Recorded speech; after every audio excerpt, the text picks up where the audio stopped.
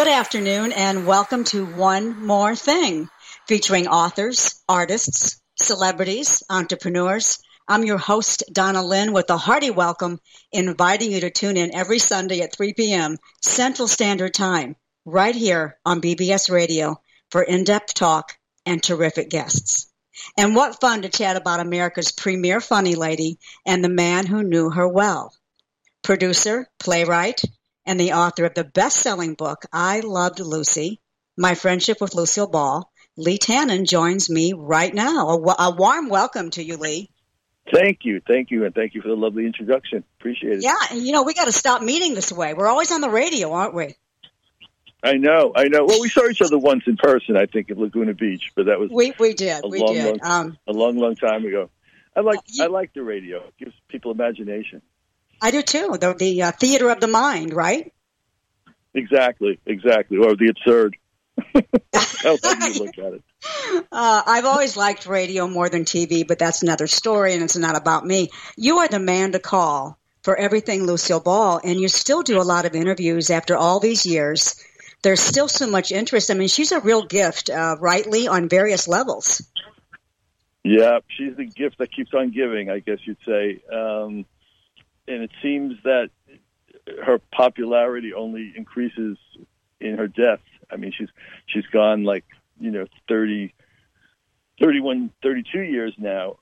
Just about 32 years. And, people, kids, millennials, people are enjoying her who weren't even born when she was alive. So, with biopics and podcasts and interviews, I'm doing more of that now than I've done since the book came out, which will be 20 years on September 11th, 9/11. It came out. Unfortunate date for a book, but nevertheless, it's 20 years old now. Well, technology has changed so many things. We're able to do so many things like what we're doing today. Yep. And and of course the videos and social media and. But she's as popular as ever, if not more so. And books are selling as much as they did, really, almost in the first year of its printing back in 2001. And so many of us have a Lucy story, and I'm going to spare mine because your story beats all. Take us back. It does. Take us back briefly, Lee, when as a very young boy, you met your TV idol for the first time. Yeah, well, I met her because she married her second husband, Gary Morton, who was distantly related to me.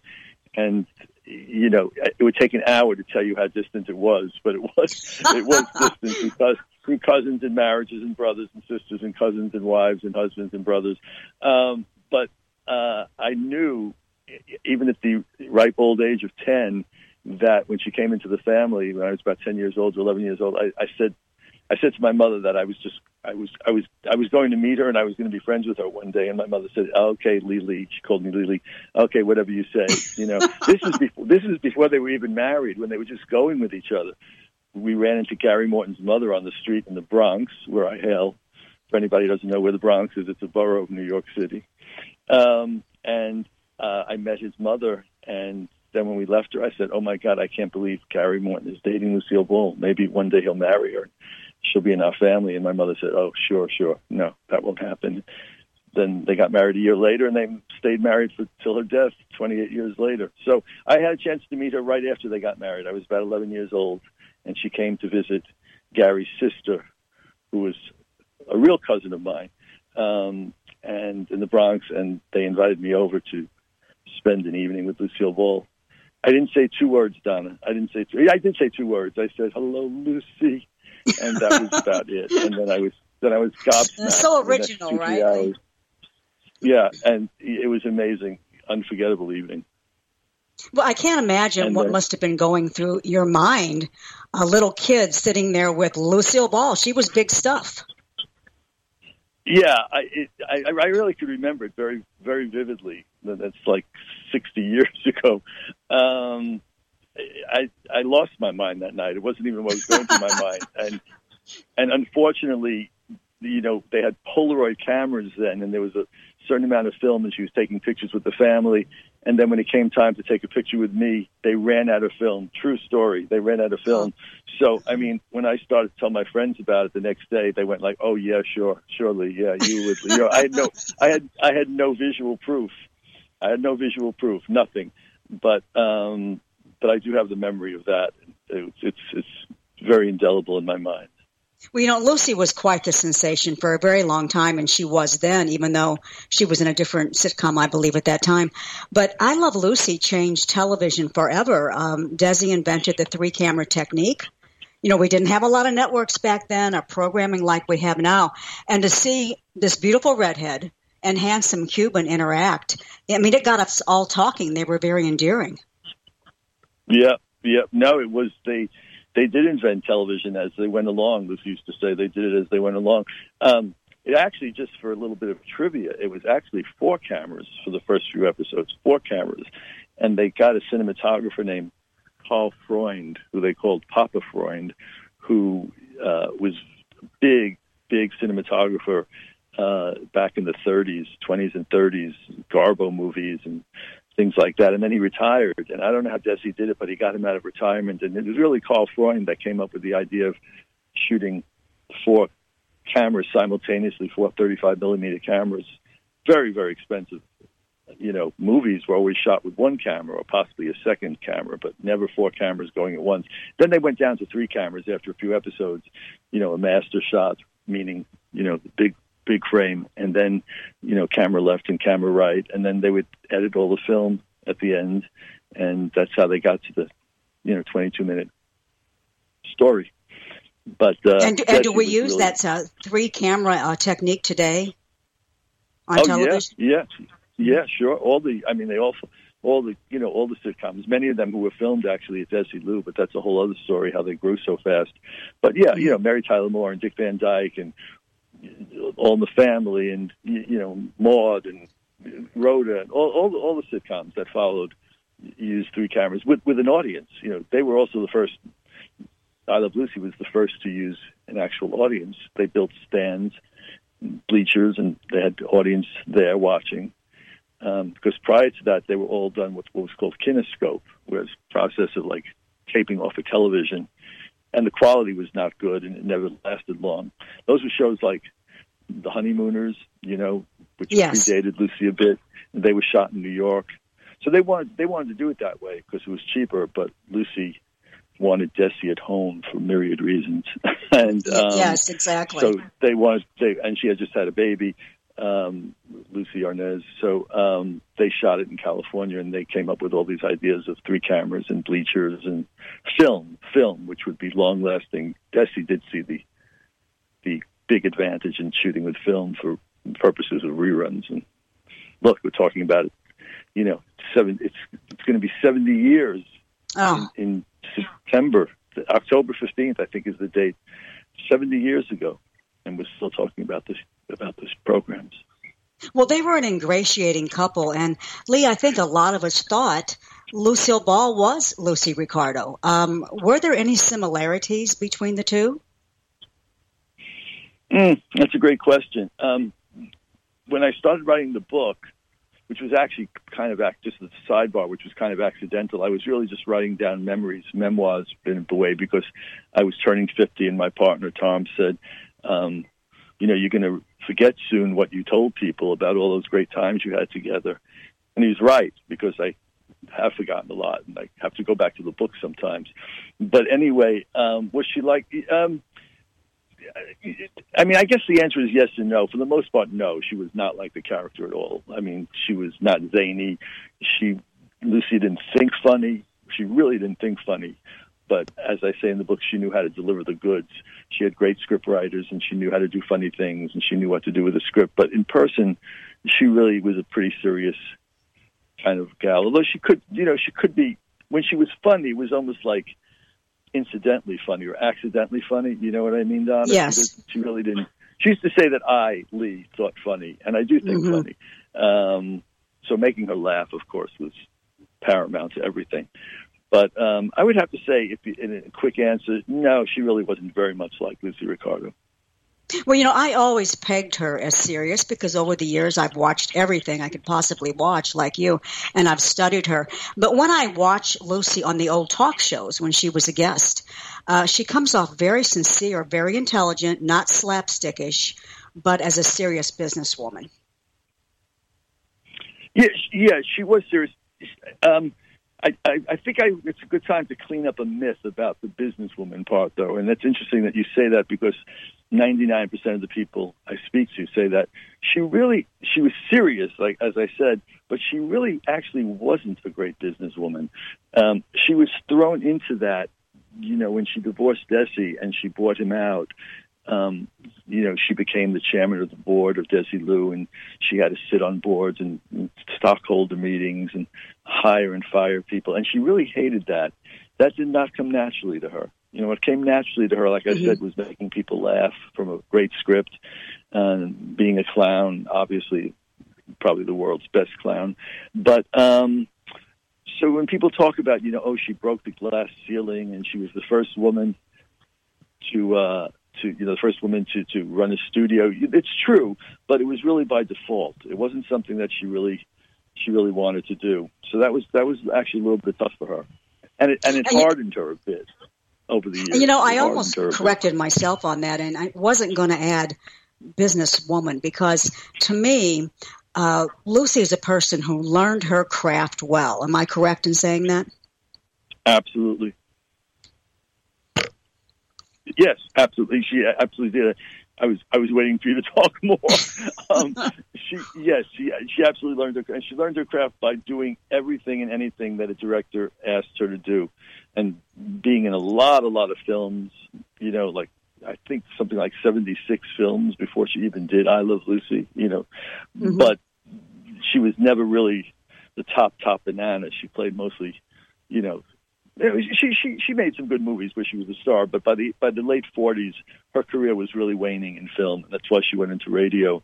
But she used to tell me if the director said take a pie in the face, she took a pie in the face when a lot of other beautiful showgirls wouldn't do that. And you see the comedy if you watch some of her early films that are funny films or comedies. You could see her brilliance shining through if you looked. The way she dropped a line, her gag lines, her looks. She learned her craft well. And she learned comedy because she was an actress. She was in some serious films. How much training did she have, Lee, in comedy? None. None. She had. She dropped out of high school to come to New York. To be a serious actress. She enrolled in a school called the John Murray Anderson School of Drama in New York City. The star pupil at the time was Betty Davis. And after a month, they wrote her mother, Dee Dee, what's her name, her mother, Dee Dee, back in Jamestown and said, you better take your daughter home. She's never going to be an actress. So she did go home. And then she came back to New York years later and she did some modeling. But she had she was a model, and it was a hot summer afternoon, and she was walking out past the Palace Theater in New York City, and some agent came over to her and said something. They lost a Goldwyn girl. Goldwyn girls were like the equivalent of Ziegfeld girls in theater. Goldwyn girls was Samuel Goldwyn's girls in the movies, and one girl dropped out, and they said, would you like to be a Goldwyn girl? And she said, sure. And they said, well, you have to leave for California in 3 days. And she did. And that really was the beginning. The rest is history. I think she made 3 movies with Eddie Cantor the first year she was out there as a Goldwyn girl.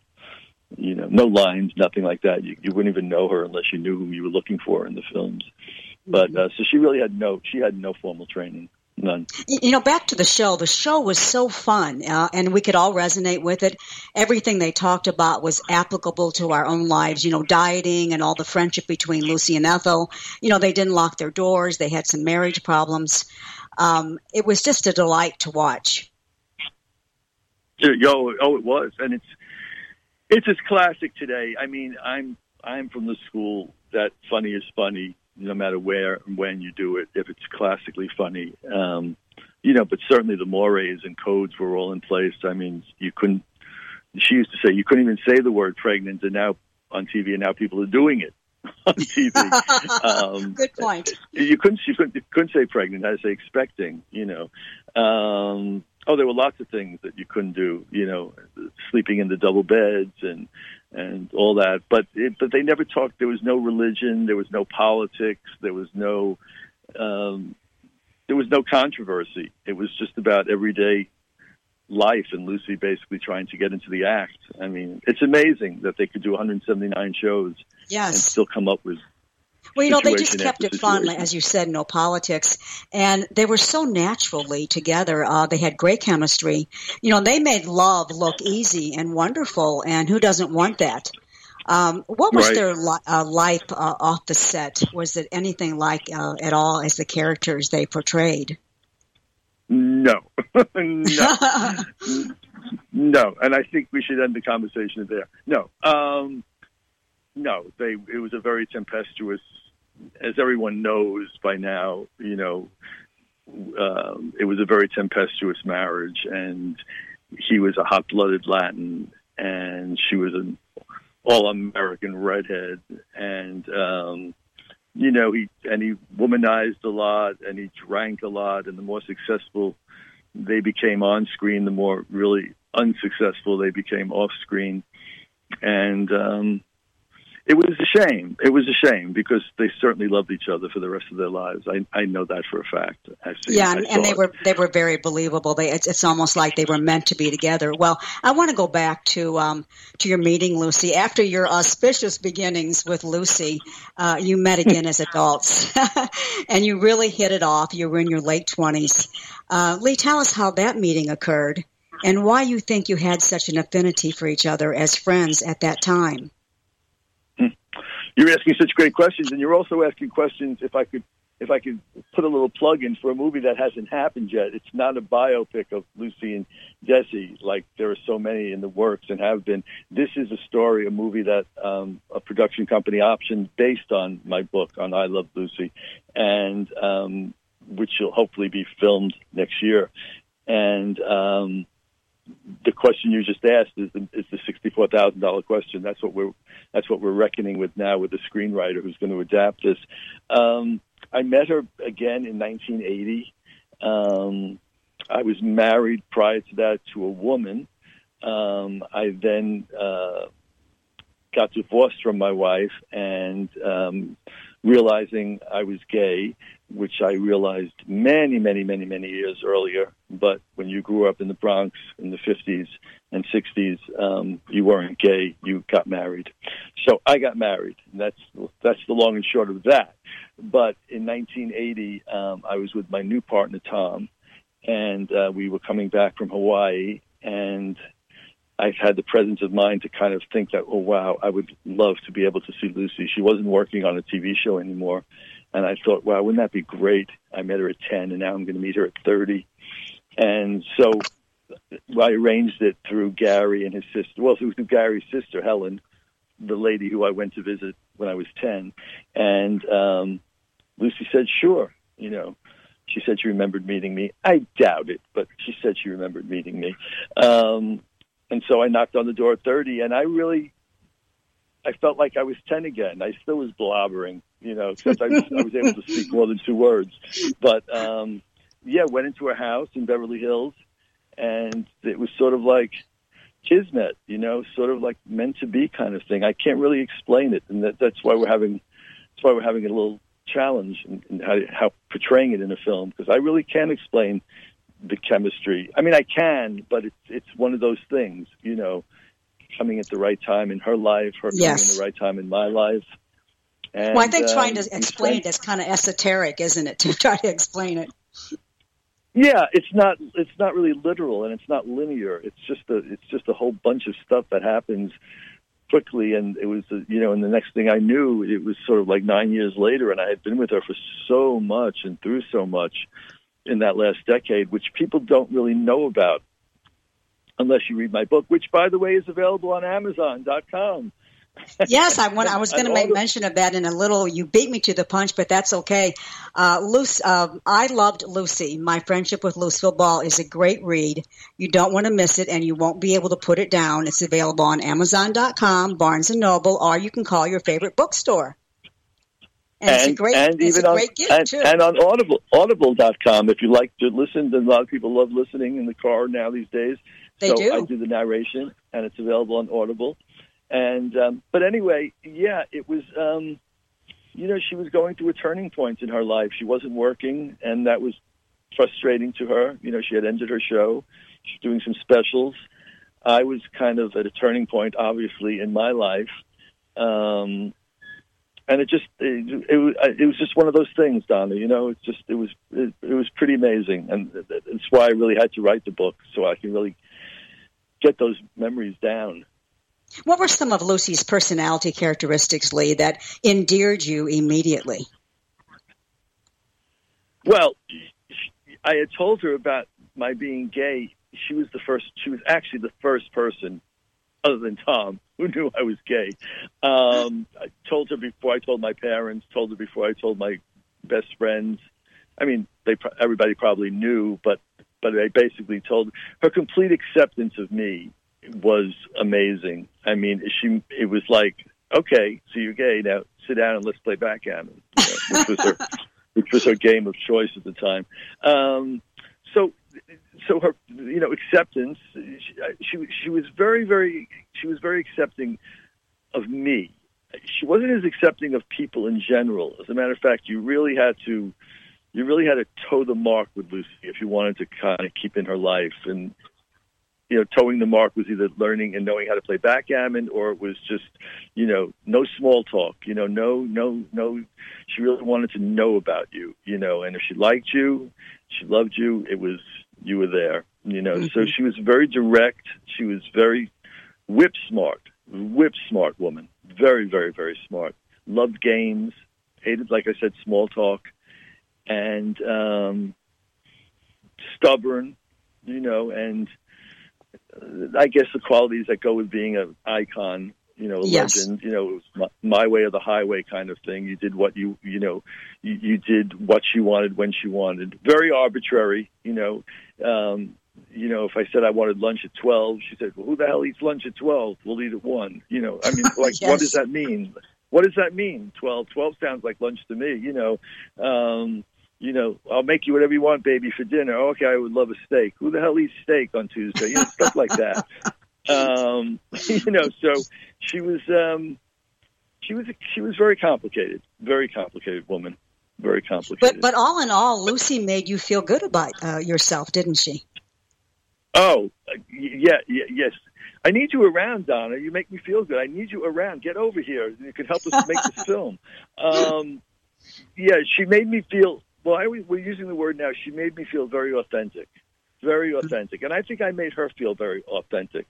And what I mean by that was, I don't know if we're going to get into this, but later in our relationship, we had sort of like a falling out for a while, and we didn't speak for about a year and a half, because of each of our authenticity. I think she made me feel authentic.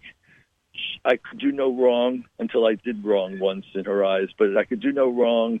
I could say no wrong. When I spoke, nobody else could speak in the room. It was very heady kind of thing. It was very sort of like, it was almost like switch places, and I became the celebrity, and she became the sort of like the celebrity worshiper, if you will. And I mean that humbly. I don't mean that braggadociously. I mean that humbly because it wasn't really like that in real life. But to her, because of my authenticity and because I was able to say anything I wanted to her, she loved that. And I, in turn, was able to say anything I wanted to her when she was so used to, for so many years, having so many sycophants around and yes men around, So I think I think I'm answering your question. I hope so. Yes. Well, you became the star. We all want to be around people, Lee, who make us feel good about ourselves, and it's not always possible. Our parents too. Sometimes they don't make us feel very good about ourselves, and then you run into a person like Lucy, and you just hit it off. And as I said, in a way, it's esoteric, but it's very believable. Yeah, and you mentioned parents, and I loved my parents very much. They're gone now, but my mother's name was Lucille, and she had red hair, and she was a kind of a jealous woman to begin with. So you can imagine the trouble I had at the beginning when I really first met Lucy and spent, just a great deal of time getting to know her. But my mother a lot of times didn't make me feel good about myself. Yeah, you're right. You hit it right on the head, and Lucy did. She just did. Now, of course, mothers and sons have their own storyline and their own baggage, and I wasn't Lucy's biological son. And her own children, I wouldn't say were estranged, but they weren't particularly close to her, and that's a whole other thing that I really never get into, honestly, in interviews, because a sense of privacy, and also a sense that I really can't imagine what it's like to be growing up with two such incredibly famous parents. So I think there are two sides to that story, but they weren't particularly close. And, well, going back to the book a bit, writing a book is difficult at best. What was it like, Lee, for you writing about someone who you loved, but who you lost? Well, yeah. I mean, we knew that the ending was going to be bittersweet at best. Were you moved by those memories, or could you write without being emotive? Oh no, I still cry almost every day a little bit about Lucy. I mean, 30 years later, she's still so. She is a guardian angel. She truly is, for the good and the bad. I mean, she's a guardian angel in my life, and obviously time and space have softened things, but I wanted to write a book about the joy of the last decade, and that's why I'm interested also in making this film, because I think people think that, it was tough at the end, when Desi died and she lost her show, and she received the Kennedy Center honor a few days after he died, and then her health started to fail. So it was tough in the last 2-3 years, but there was still so much joy there, and I was so grateful, and still am, that I was able to. If I had to pick a decade, I was really glad I picked the last decade in her life, as opposed to even being around, let's say, when, all the incredible success of I Love Lucy. This was an incredible decade to be with her. So yeah, it was cathartic writing it. It was good for my memory. It was, I didn't quite yet have to take Prevagen, for my memory. I still had a memory. But it was great. And again, I didn't know it was going to be a book. It was just going to be, it was just going to be pages and pages and pages and pages. And I would write 50 pages and show them to my partner. And he would say, I think you have a book here. And I would say, well, who wants to? No, I don't have a book here. I'm an unknown author. Who would buy a book by an unknown author? And he said, well, you're right, except that you're writing about the most famous lady in the world. So, it was sold very, very quickly to St. Martin's Press, like I said, in 2001, and it was an unfortunate pub date, but it still did very well, and continues to do well. So I'm very proud. I'm very proud of the book. I'm proud of the book because the book, there's no hearsay in the book. You know what I mean? I didn't cite any articles that anybody else wrote. I didn't have to do research as a biographer. I even say in the introduction that I'm not a biographer. It's not a biography. It's truly a memoir, and everything in it is true. Except one thing. Lucy Arnaz told me that I wrote that the dining room table was Formica, and she said it wasn't. It was wood. Seriously. So there is one error in there. Such a minor detail, but what's endearing? Everybody comes across the Formica table. They come across the Formica table. It was really wood, but they weren't going to reprint. But it's true. Everything was true in the book, and I didn't paint any, rosy picture of her or me, and I took responsibility when I was wrong, and no, I just put all the cards out on the table, and Lucy Arnaz wrote an incredible letter on the back of the book saying she did. It was very good. Something like a more personal portrait. Realistic portrait of her mother. It couldn't be written even by her, so it was, I was very glad that I told it like I did. Well, what's endearing to me about you, and it says a lot about your character, Lee, is your humility in being friends with all these years. I've heard you say that Lucy was humble, but you're humble as well about your 10-year friendship with Lucy. Yeah, thank you. I'm still. That can go in the movie right there. Yeah, no, you're absolutely right. No, I'm still processing it. I'm really excited about the film, and I think that's going to be also a catharsis for me. Because I had the book, then we had a play, but the play was a lovely play, but it was a two-hander, so really couldn't get into too much. And now this will be opened up a bit, other characters, and it's really weird. This is something I haven't said to anybody. This is a first. This is right here on the Donna Linn show. Here. First. Right here, folks. Right here. Right here on One More Thing. Right here on One More Thing in BBS. What's the call letters, by the way, again? BBSradio.com. BBS. That's what I thought of. Okay, BBS. That I am now older than Lucy was when I met her. Now, that's really, you talk about you want to be humbled. When I met Lucy, she was 69, and I am, well, I can't even say the numbers. I don't want to say the numbers, but I am older. I am older than she was when I met her. So that's very humbling. And now at 69 or 70, you're considered a baby, Lee. I don't know if you know that or not, but that's true. You read that just like I wrote just like I told you to say. Perfect. Yes, I am a child.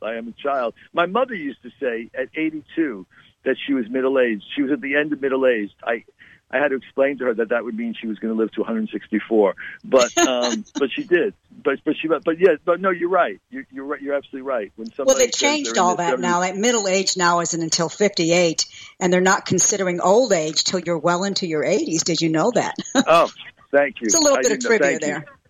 I can't wait to get a copy of this radio broadcast after it airs. No, that it's true, but it is a humbling experience, and I was thinking that she always seemed so old to me in a sense, when I met her, and she probably wasn't, but because she was 40 years older, when you're 30 and she was 69 or 70, it's a huge age gap at that particular time. So, but now, there you go. I'm the same age. So it's cathartic on many, many levels. And I'm just hoping that we can capture that on celluloid. Well, Lucy lived in Beverly Hills. Wasn't it Roxbury Drive, Lee, where she lived? And I used to go by there many times when I lived in Los Angeles. Paint a picture, if you would, of those latter years for us from 1980 to 1989. What was her life like when she was no longer working or in the public eye? What did she do all the time? Well, like I said, she learned how to play backgammon from a champion. When she wanted to do something, learn something, she'd always learn from the best. And she learned from a champion and who came over and used to play with her. So that was like in the late 70s, and she had these beautiful backgammon tables that were built for her all over the house, in the pool house, in the lanai, in the living room, and I had to learn how to play backgammon real fast because I actually lied to her and said that I knew how to play a little bit. And she said, "Oh, great, we'll play in a few weeks when I come to New York." This was back when I first met her, and so I was freaked out. I was, "Oh my God, I had to learn." So I learned how to play backgammon in 3 weeks, really. And so she played a lot of backgammon, and I really don't know. Again, without sounding immodest, I don't know what she would have done if I didn't come along, because she didn't have a lot of friends, and she had a lot of. I mean, she had tons of people she knew in the business, but she didn't really have a lot of close friends. And her close friends, who she did have, were not in the business. They would come over and play backgammon. She really became pretty reclusive in Beverly Hills. Mm-hmm. Then when I couldn't get out there as often as I wanted to, or as often as she wanted me to, and she wanted to buy me a house there, even in Los Angeles and Beverly Hills, and I have to watch this because this is a 323 area code. I have to watch what I'm saying here. With all due respect, I'm not a Los Angelino or somebody who likes Los Angeles too much. Yes. I'm not big on driving, and I loved Manhattan. I loved where I lived. That's where I worked, and that's where I had my friends, family. So I said to her, "Why don't you get an apartment in New York?" And she loved that idea. First, she stayed in hotels, and then we got her an apartment, and she wound up coming to New York a lot in the 80s, and that was really fun. That was more fun than me being out in Beverly Hills, because I had to beg her to go out with friends that I knew in Los Angeles or out to dinner. Oh, my God. I begged her one night. I said, please take me to dinner. I've been stuck in this house. I haven't seen a movie star. I remember saying, I haven't seen a movie star. I said, in 9 days. It was one trip. I said, I haven't been out. I haven't seen one goddamn movie star in 9 days. And she said, what do I look like? And I said, well, you're a TV star and you did a series a very long time ago. You know, that's the way we talk to each other. So we wound up going out to our favorite restaurant, which was called Matteo's in Westwood. It's a big Italian restaurant. And she had 9 or 11 people at that table. And I was the only one I never heard of. I mean, Sammy Davis and Don Rickles and Bob Newhart and Suzanne Plachette. And I can't, and if they weren't sitting with us having dinner, they came over to pay homage to her. I was like I said, it was like I was the only person I never heard of. And when we got home that night, she said, you happy now? And we never went out to dinner again. It was just, you know, it was just when the help was off on Thursday nights, she would cook, that's a whole other story. But but in New York, I took her out all over. Took her Broadway shows, took her to off-Broadway shows, took her out to dinner, took her to the movies, which was another mistake. But I said no. You have a funny story about terms of endearment, do you not? I do. It was the long and short of it. It was the only movie we ever went to in New York because, oh my God, Donna, I don't know where. There's a lot of it, but basically everything from wanting to stand in line in the freezing cold. You know, in those years, you had to stand in line to get tickets, and it was like 20 degrees out in New York City.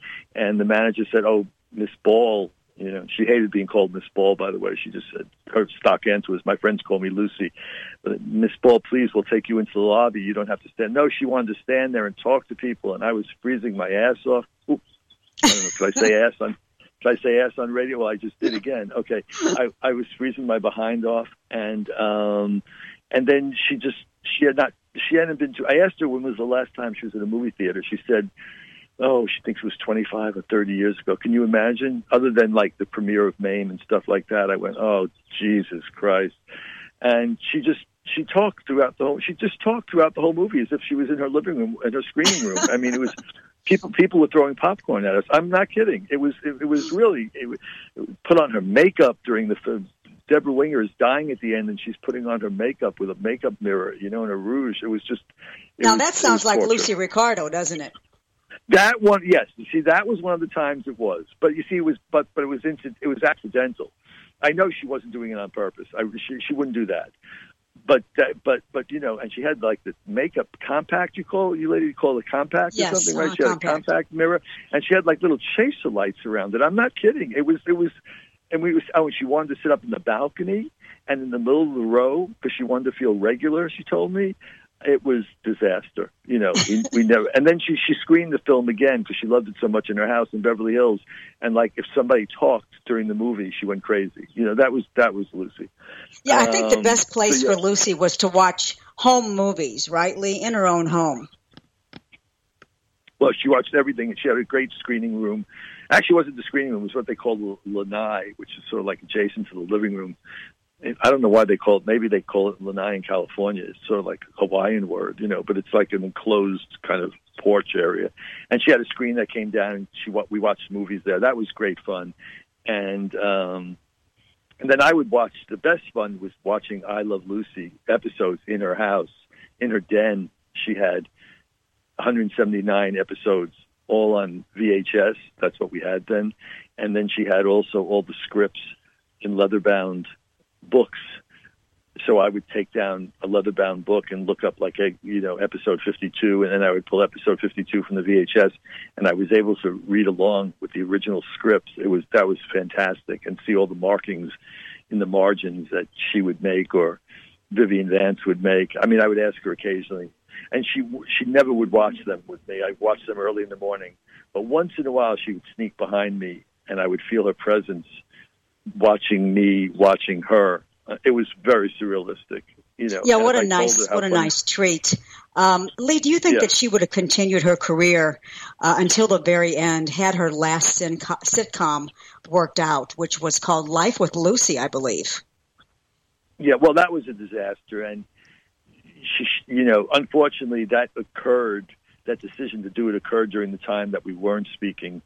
And if I was around, I don't know whether I could have stopped her from doing it, but I certainly would have made my opinion known. I mean, she always said she could never top what she had. I couldn't believe when she was doing this, and it was a disaster, and she was fired from ABC. She had never been fired really in her life.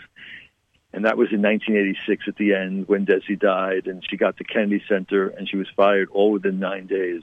So that was a real turning point. After that, she kind of like, so if the show had been a success, yeah, I think she would have. If the show had been a success, she might not have died as early. I mean, she died from a ruptured aorta, but I always thought, and I say it in the book, that she died of a broken heart, because her heart was broken for, both professionally and personally. So it's hard to say what would have happened, but, she died at 77, and that was way too young. Even then, that was way too young. I was, it was awful for me, when she died. I mean, I just couldn't believe it. It all happened so quickly. Now, you do describe Lucy's personality as mercurial at times, and she could be difficult, as you said. How did you deal with Lucy's personality when she became difficult? Well, most of the time I spoke up, and we had a we had like our little tiffs, like I was going to say, our relationship was on so many different levels. When I first met her, she was sort of like this my idol, this incredible icon, and how she chose me, out of 300 million people, or 200 million people, whatever we had there at the time. And then it kind of evolved, and by the end, sort of like, I felt like she was a grandmother in a sense. And when I started feeling more that she was a grandmother, that's when I really kind of even spoke up more and more. So we had a lot of. She was mercurial, and she was also, if she didn't know how to do something, she assumed you didn't know how to do something, or if I made an English muffin. She told me I didn't know how to make an English muffin right. Did you ever hear of anybody making an English muffin wrong? I mean, I can't even imagine toasting. No, that's not how you do it. Yeah, but because she didn't know how to do it, So it was like that. It was like little the Bickersons. But most of the time, to answer your question, I just listened to her and let her do it her way, which made people say, "Gee, we know what she sees in you, but how can you?" But it was Lucille Ball. I don't know whether I would have taken the same stuff from Rose Schwartz down the hall or something, but it was Lucille Ball. So you do it, and I write that in my book. I still don't know to this day. I don't know how why she did some of the things she did, but I didn't care. It was a great ride, and I was just very blessed that I was able to be on the ride with her for 9 years. Well, you mentioned a couple of times in the book and here in our interview that Lucy didn't like small talk. How would you describe Lucy as a communicator, Lee, or a conversationalist? And two-part question, was she the kind of person who you could have a heartfelt conversation with? Well, we had scores and scores of heartfelt conversations, usually over the backgammon table. And the later at night it got, the more heartfelt it became. And I don't mean because she drank a lot, because she did drink when we first met, but by the time later in the decade, she had stopped drinking completely. She was a great conversationalist as long as you were willing to talk about, well, A, what she wanted to talk about, and two, as we say, A, and two, and as long as you were smart, you had to be smart, and I'm smart. So I am. I'm smart. I have a temper, but I'm smart, and she had a temper, and she's smart, so we got along pretty famously, no pun intended. You were made for each other. Well, thank you. She was a great conversationalist, but again, the thing, it wasn't nothing about like what you know what I mean by small talk. I mean, you had a couple of questions she asked you about how are you and blah blah blah blah blah, and then sit down and play. Backgammon was it. If you didn't play, you didn't stay. So that was backgammon took care of all that in the last decade. It really did. I mean, everything was around when we traveled together, and we did a lot of traveling together to, Palm Springs and Washington and Snowmass and New York and North Carolina and, and Harvard, always had a backgammon portable board with her. Always had one carrying case, and we always played. We played in airplanes. We played in hotel rooms. We played in green rooms. We played. We would have played at the movies if she had a game with her. It was. In fact, I wish she did have a backgammon instead of putting on makeup. But so it was all about the game. The game was really the backgammon game. I'd say to people became sort of like her surrogate set. It was like instead of being on the set of Lucy, backgammon became like her show, and she was the star of it. When you were sitting opposite her, you were sort of like the supporting player. That's the best I can, the analogy I can give about backgammon. Well, she was smart, and I think smart people do like board games or games in general. And Lucy was a very smart, intelligent person. Board games, card games. There was a game called Giotto. Hard to describe what it was, but Giotto was sort of like you each had a 5-letter word, and you always played it with a pencil and paper. You would give each other a word, and you would tell them how many letters are the same. And it was sort of like a game that you had to play with a pencil and paper, and Lucy was able to play it without a pencil and paper, which was just like mind-blowing, and she'd win most of the time. She loved Scrabble. Was a big game of hers for years before she discovered or rediscovered backgammon. Game called Crazy Eights. She loved gin rummy. She would play gin rummy with her driver. Games. No games in person, but no people's games, but real games. Well, I can't believe how fast the time has gone here, and I have a couple more things. In 2010, you launched Lucy as a stage production based on your book at the Laguna Playhouse in Laguna Beach, California. I remember it well. It was a surreal evening. What were your trepidations about doing this on stage, and your thoughts as you saw the characters of Lucy and Lee on stage? Oh, it was horrifying. Horrifying in the best possible way. I was proud of that production, but I knew that production was not going to be the final thing. And what I basically did, even though it was a commercial success, it was, people very well attended by a good subscription audience. I really kind of pulled it after that, and I rewrote the play almost completely. And it took about 4 or 5 years, and then we launched it in London in like 2015, 2016, and we did 3 productions there. It was tough. I think the film is even going to be easier than the stage play because the film is a film, and you have something between you. It's hard because to portray Lucy, there's a film now. There's an Aaron Sorkin film now that's in production, and Nicole Kidman is playing Lucy, and I really hate to sound. Well, I don't care how I sound, to be honest with you. I think it's atrocious, that casting.